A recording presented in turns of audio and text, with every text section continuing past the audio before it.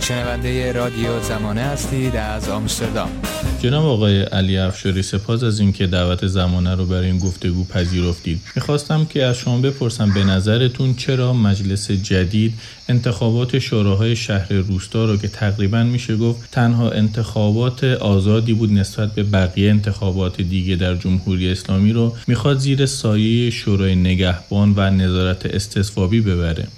با سلام خدمت شما و سپاس از اینکه فرصت مصاحبه رو فراهم کردید. خب این انتظار میرفت. ما یک روندی رو در دهه گذشته به خصوص شاهد بودیم که با گسترش و به سیاست قبضه کامل نهادهای انتخابی از سوی نهادهای ولایت فقیه شاهد بودیم که عملاً خب مجمع تشخیص مصلحت به عنوان یک سنای انتصابی در اومد، محدوده تصمیم گیری مجلس رو محدودتر کرد و باز تقویت کرد جایگاه فرادستی شورای نگهبان رو بر مجلس که حتی علاوه بر اینکه شورای نگهبان مصوبات مجلس رو بررسی میکنه که باز مجلس این امکان داشت که اونها رو رد بکنه و بره تشخیص مصلحت رو داوری بکنه. حالا تشخیص مصلحت مستقل از انتخاب مردم بر مبنای نظر یک جمعی که بیشتر افرادش هم به توسط رهبر گزینش میشن به صورت فردی یک سیاست کلانی رو تنظیم میکنه و آنها رو بر مجلس تحمیل میکنه و ابزارش هم شورای نگهبان هست و باز هم اگه مجلس رد بکنه دوباره میره در تشخیص مصلحت و خودشون باید داور مسئله اختلافی باشن که یک طرف اختلاف هستن. بنابراین ما این روند شاهد بودیم. خب حالا به نظر میرسه انتخابات شورای شهر که به طور نسبی امکان فضای رقابتیش بیشتر بود در مقایسه با مجلس یا انتخابات ریاست جمهوری و این از قبل و هر صورت به عهده مجلس سپرده شده بود و بسته به ترکیب مجلس قبض و بسط پیدا میکرد. خب طبیعتا مجالسی که اصولگرا بودن سختگیری بیشتری اعمال میکردن ولی مجالسی که حالا اصلاح طلب یا اعتدالی بودن این محدوده انتخاب شوندگان رو به طور نسبی به اصطلاح بزرگترش میکردن. بنابراین اومدن که این کار رو هم تموم بکنن و به شکل نهادی مسئله رو حل بکنن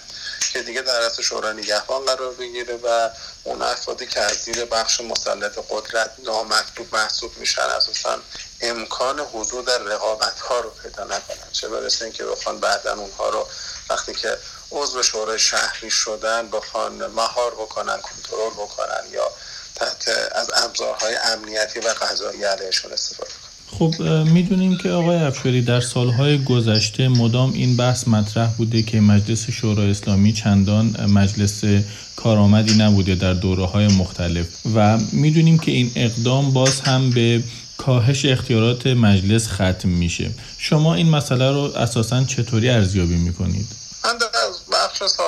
پاسخم به سوال اول شما توضیح دادم. یعنی این مجلس بنا هست که روز به روز ضعیف‌تر بشه، خنثی‌تر بشه و حالت نمایشی تری به خودش بگیره. فقط یه جایی باشه برای اینکه بخشی از این کارگزاران نظام صاحب یک منصب و یک رانتی هم میشن. به هر صورت باز تحولات سالیان اخیر نشون داده که اینکه کسی در مجلس میره میتونه دسترسی به یک مستقیم یا غیر مستقیم به یک سری راندها و امتیازات داشته باشه و عملا یک فرصت ارتقاء یا ثروت سازی یا ارتقاء موقعیت مادی هم شده برای عده‌ای و خود همین دوره شورای نگهبان یه تعداد زیادی از نمایندگان مجلس رو که حتی وقتی از اون گرایش اصولگرایی داشتن به دلیل همین فساد اقتصادی رد کرد. بنابراین به نظر میرسه در سطح کلان نظام تصمیم گرفته شده که همین نهادهای انتخابی کم رمقی که بودن و به دلیل همین تعارض ذاتی که بین آن بخش در بین شکاف ولایت جمهوریت وجود داره، بین بخش‌های سنتی و مدرن این نظام سیاسی وجود داره، این تعارض که هر چندگاهی ممکنه یک مشکلاتی رو ایجاد بکنه یا فرصتی برای مخالفان سیاسی خلق بکنه، اینا میخوان به شکل نهادی حلش بکنن و راه حلشون هم این هستش که همین به اصطلاح محدوده ضعیف و توان محدود اون رو هم مثلا کاهش بدن، ببندن و این خلل و فرج های موجود رو پر بکنن. از این زاویه هستش که مجلس دیگه به واقع فقط یک زائده‌ای میشه و به نوعی میشه گفت که بخش یک معاونت تقنینی نهاد ولایت فقیه و میشه با بزرگتر شدن شورای نگهبان و مجمع تشخیص مصلحت. حتی در شورای نگهبان در این صحبتی که آقای جنتی اخیراً کرده بود، دبیر شورای نگهبان اعلام کرده بود که بهتر نمایندگان قبل از اینکه هر طرحی رو بخوام بررسی کنن یا لایحه‌ای رو بیان از نظرات کارشناسی شورای نگهبان استفاده کنن. خب این دیگه معناش اینه که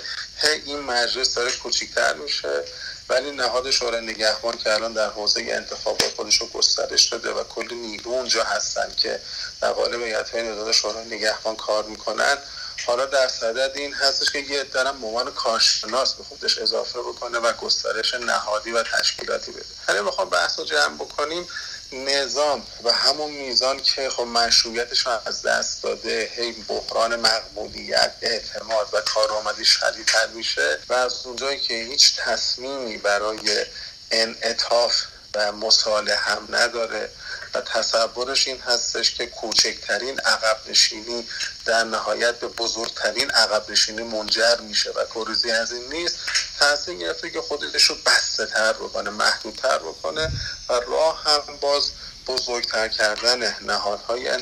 انتصابی، افزایش اختیاراتشون و تضعیف نهادی همین نهادهای انتخابی. شما در صحبتاتون به این بحث در واقع بسته تر شدن نظام که بعضی از تحلیلگرا هم به عنوان یک دست شدن نظام در دست گروهایی که به حاکمیت نزدیکتر هستن ازش اسم میبرن، ولی به نظر شما یک همچین امری اگر در انتخابات شوراها به وقوع بپیونده چه تأثیری بر مشارکت اقلیت‌ها خواهد داشت به نظر شما؟ خب اینجا دیگه اون تفاصیل موضوع، اتفاقا این نکته خوبی رو اشاره کردید. خب یه جایی که مجلس و شورای نگهبان در تعارض با این قضیه قرار گرفتن، هم موضوع نماینده زرتشتی ها بود. ممکنه این تفاصیل مضیقی که امثال جنتی دارن از این طریق اساسا رد بکنن صلاحیت این افراد. البته اون موضوع در داخل خود اصولگراها مخالفان جدی داشت و مطمئن نیستم حالا به طور مشخص بخوان اقلیت‌های مذهبی رو در شهرهایی که حالا اکثریتشون به حال اتباع مسلمان یا مسلمان زاده هستن رو جلوشون رو بگیرن، ولی میتونه یعنی رفت شورای نگهبان مسئولیت نظارت رو بر عهده بگیره و تعیین صلاحیت کاندیداها رو. همه این امکانات هستن، یعنی قطعا در همین حوزه هم باز محدودیت ها بیشتر میشه، ولی معناش این خواهد بود که عملا این نهادها تبدیل میشه به جایی برای تقسیم امتیازات و غنایم بین اون نیروهایی که وفادار هستن به نهاد ولایت فقیه. البته این تک صدایی به یک معنا درست هست، یعنی هی داره خب یک گرایشی در کلیت جامعه در نظر بگیرید، یعنی در مقایسه با تنوع بزرگ سیاسی، فرهنگی، عقیدتی و اتنیکی که در ایران هست، این جریانی که میتونه در نهادهای حاکمیت حضور پیدا بکنه خب کوچیک هست، میشه گفت یک صدا. ولی این هم به همون میزان به نظرم اشتباه است که فکر بکنیم که اینها میتونن اختلافات رو در درون خودشون صفر بکنن و همه به یک گونه بیاندیشن، یا همون تقسیمی که مثلا آقای خامنه‌ای میکنه یا دفترش میکنه همه قبول بکنن. این گونه به نظر من نخواهد شد. به مجرد اینکه یک جمعی رو حذف بکنن، همون ائتلاف کنندگان یا فاتحان اون وضعیت بعد از اون خودشون دوباره دچار درگیری میشن، دچار اختلاف میشن. عین 14 ما این رو دیدیم، همیشه اون جریان برنده، جریان حاکم دوباره در دنف تقسیم بر دو شده. الان به جای رسیده که تقسیم بر چند داره میشه، یعنی یک بحرانی هم که در داخل حکومت هست، بحران مرجعیت هست، بحران اقتدار درونی هم هست، یک نوع واگرایی هم دیده میشه. من در قسمت قبلی پاسخام تو برنامه و اراده بخش مسلط قدرت یا هسته سخت قدرت رو برش آوردم، ولی اینکه موفق بشن رو برش تردید دارم و از طرف دیگه هم همه این اتفاقات به همون میزان یک تأثیری رو بر جامعه میگذاره. اون تأثیرش این است که جامعه میره به سمت رویکردهای ساختار شکن و دور شدن از مشارکت در نهادهای رسمی نظام و به این ترتیب هستش که فکر میکنم وضعیت انقلابی رو در جامعه ایران تقویت و تشدید میکنه. به عنوان پرسش آخر آقای افشاری، میدونیم که انتخابات شوراها یکی از انتخاباتی بوده که زنها مشارکت خیلی فعال و چشمگیری در اون داشتن، حتی به صورتی که خانم ملاوردی معاون رئیس جمهوری گفته بودن که زنان باید بیان و حق شهر خودشون رو در انتخابات شوراها با شرکت فعال بگیرن. با توجه به این شرایط و این اقدامی که مجلس میخواد انجام بده، آیا میشه اینطوری متصور شد که در واقع حضور فعال زنان در این انتخابات باعث یک جور هراس و ترس در حاکمیت شده و چه تبعاتی برای زنها اساسا ممکنه به وجود بیاره؟ خب میتونه جزو نگرانی ها باشه، ولی من فکر نمی کنم زیاد این مسئله باشه. البته خانم ها در ادوار قبلی شوراها اگر میخوام مقایسه بکنیم تعداد اعضای زن شوراهای شهر و روستا رو در مقایسه با مثلا مجلس یا وزرا خب به مراتب بیشتر بودن درصد خانم ها. منتها این نگاهی که حالا خانم ملاوردی یا برخی از اصلاح طلبان یا اون بخشی از فعالان زنان که به ظرفیت‌های رویکردهای از بالا به پایین یا مشارکت در ساختارهای حاکمیتی باور دارن، این نگاه به نظر من راهبرد غلطی بود و اون پاسخ رو نداد. یعنی اون حتی در جاهایی که زنان هم اضافه شدن کمکی به تقویت وضعیت زنان در جامعه نکرد به اصطلاح و مشکلات زنان در جامعه ایران بسیار فراتر از این هستش که حتی اگر نیمی از کابینه و حال وزراش زن بشن در چارچوب کسانی که میتونن اون تو برن مثلا یا در مجلس تأثیر چندانی بر وضعیت زنان باقی نمیگذاره. واقع شوراهای شهر، حالا مسئله زنان هم کنار بگذاریم، در کلش در نظر بگیریم زنان و مردان به هیچ عنوان اون چیزی که مد نظر حالا پیشنهاد دهنده ارزش آیت الله طالقانی بود که مشارکت سیاسی با روش شورایی جلو بره، که این شورایی هم به نوعی شاید با تولید اون انجمن‌های شهری یا ایالتی به ولایتی نهضت مشروطه بود. این شورایی که رسما دوران اصلاحات شروع شد، اون شورا هیچ وقت نشد و به مرور همه محدوده اختیاراتش کوچکتر شد. همیشه این شوراها با شهرداری ها تعارض داشتن. عملا اداره شهرداری ها هم سخت‌تر از قبل تشکیل شوراها شد. باز اگر مقایسه بشه میزان فساد و ریخت و پاش و سوء استفاده ها باز به مراتب بیشتر شد. یعنی حتی تشکیل شوراها به نحو عجیبی باعث نشد که سوء استفاده ها و فساد در شهرداری کمتر بشه، بلکه اون فساد حتی گسترده تر شد، دامنه متخلفان بیشتر شد. خود این فساد بخشش اومد توی خود این شوراهای شهر یا عملکرد شهرداری به دلیل گروکشی اعضایی که توی این شوراها بودن، باندهای تشکیل دادن با همدیگه مختل شد که ما نمونه آشکار شده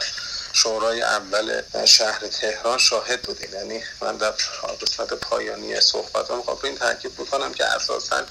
چندان اهمیتی هم واقعا این شوراهای شهر ندارن و به نظر من همه مسائل موکول به این شده که تغییرات بزرگی ساختاری ایجاد بشه تا اگر در آینده در یک روال مناسب برای مدیریت شهری و مشارکت مردمی فرمول شهرداران منتخب مناسب هست و مجالس یا پارلمان‌های محلی که نه فقط در شهرداری بر کلیه نهادهای اجرایی در حوزه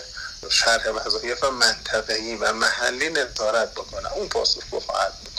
ولی این چیزی که الان بود به هیچ عنوان اون کارایی رو نداشت و به نظر من یک تجربه شکست خورده است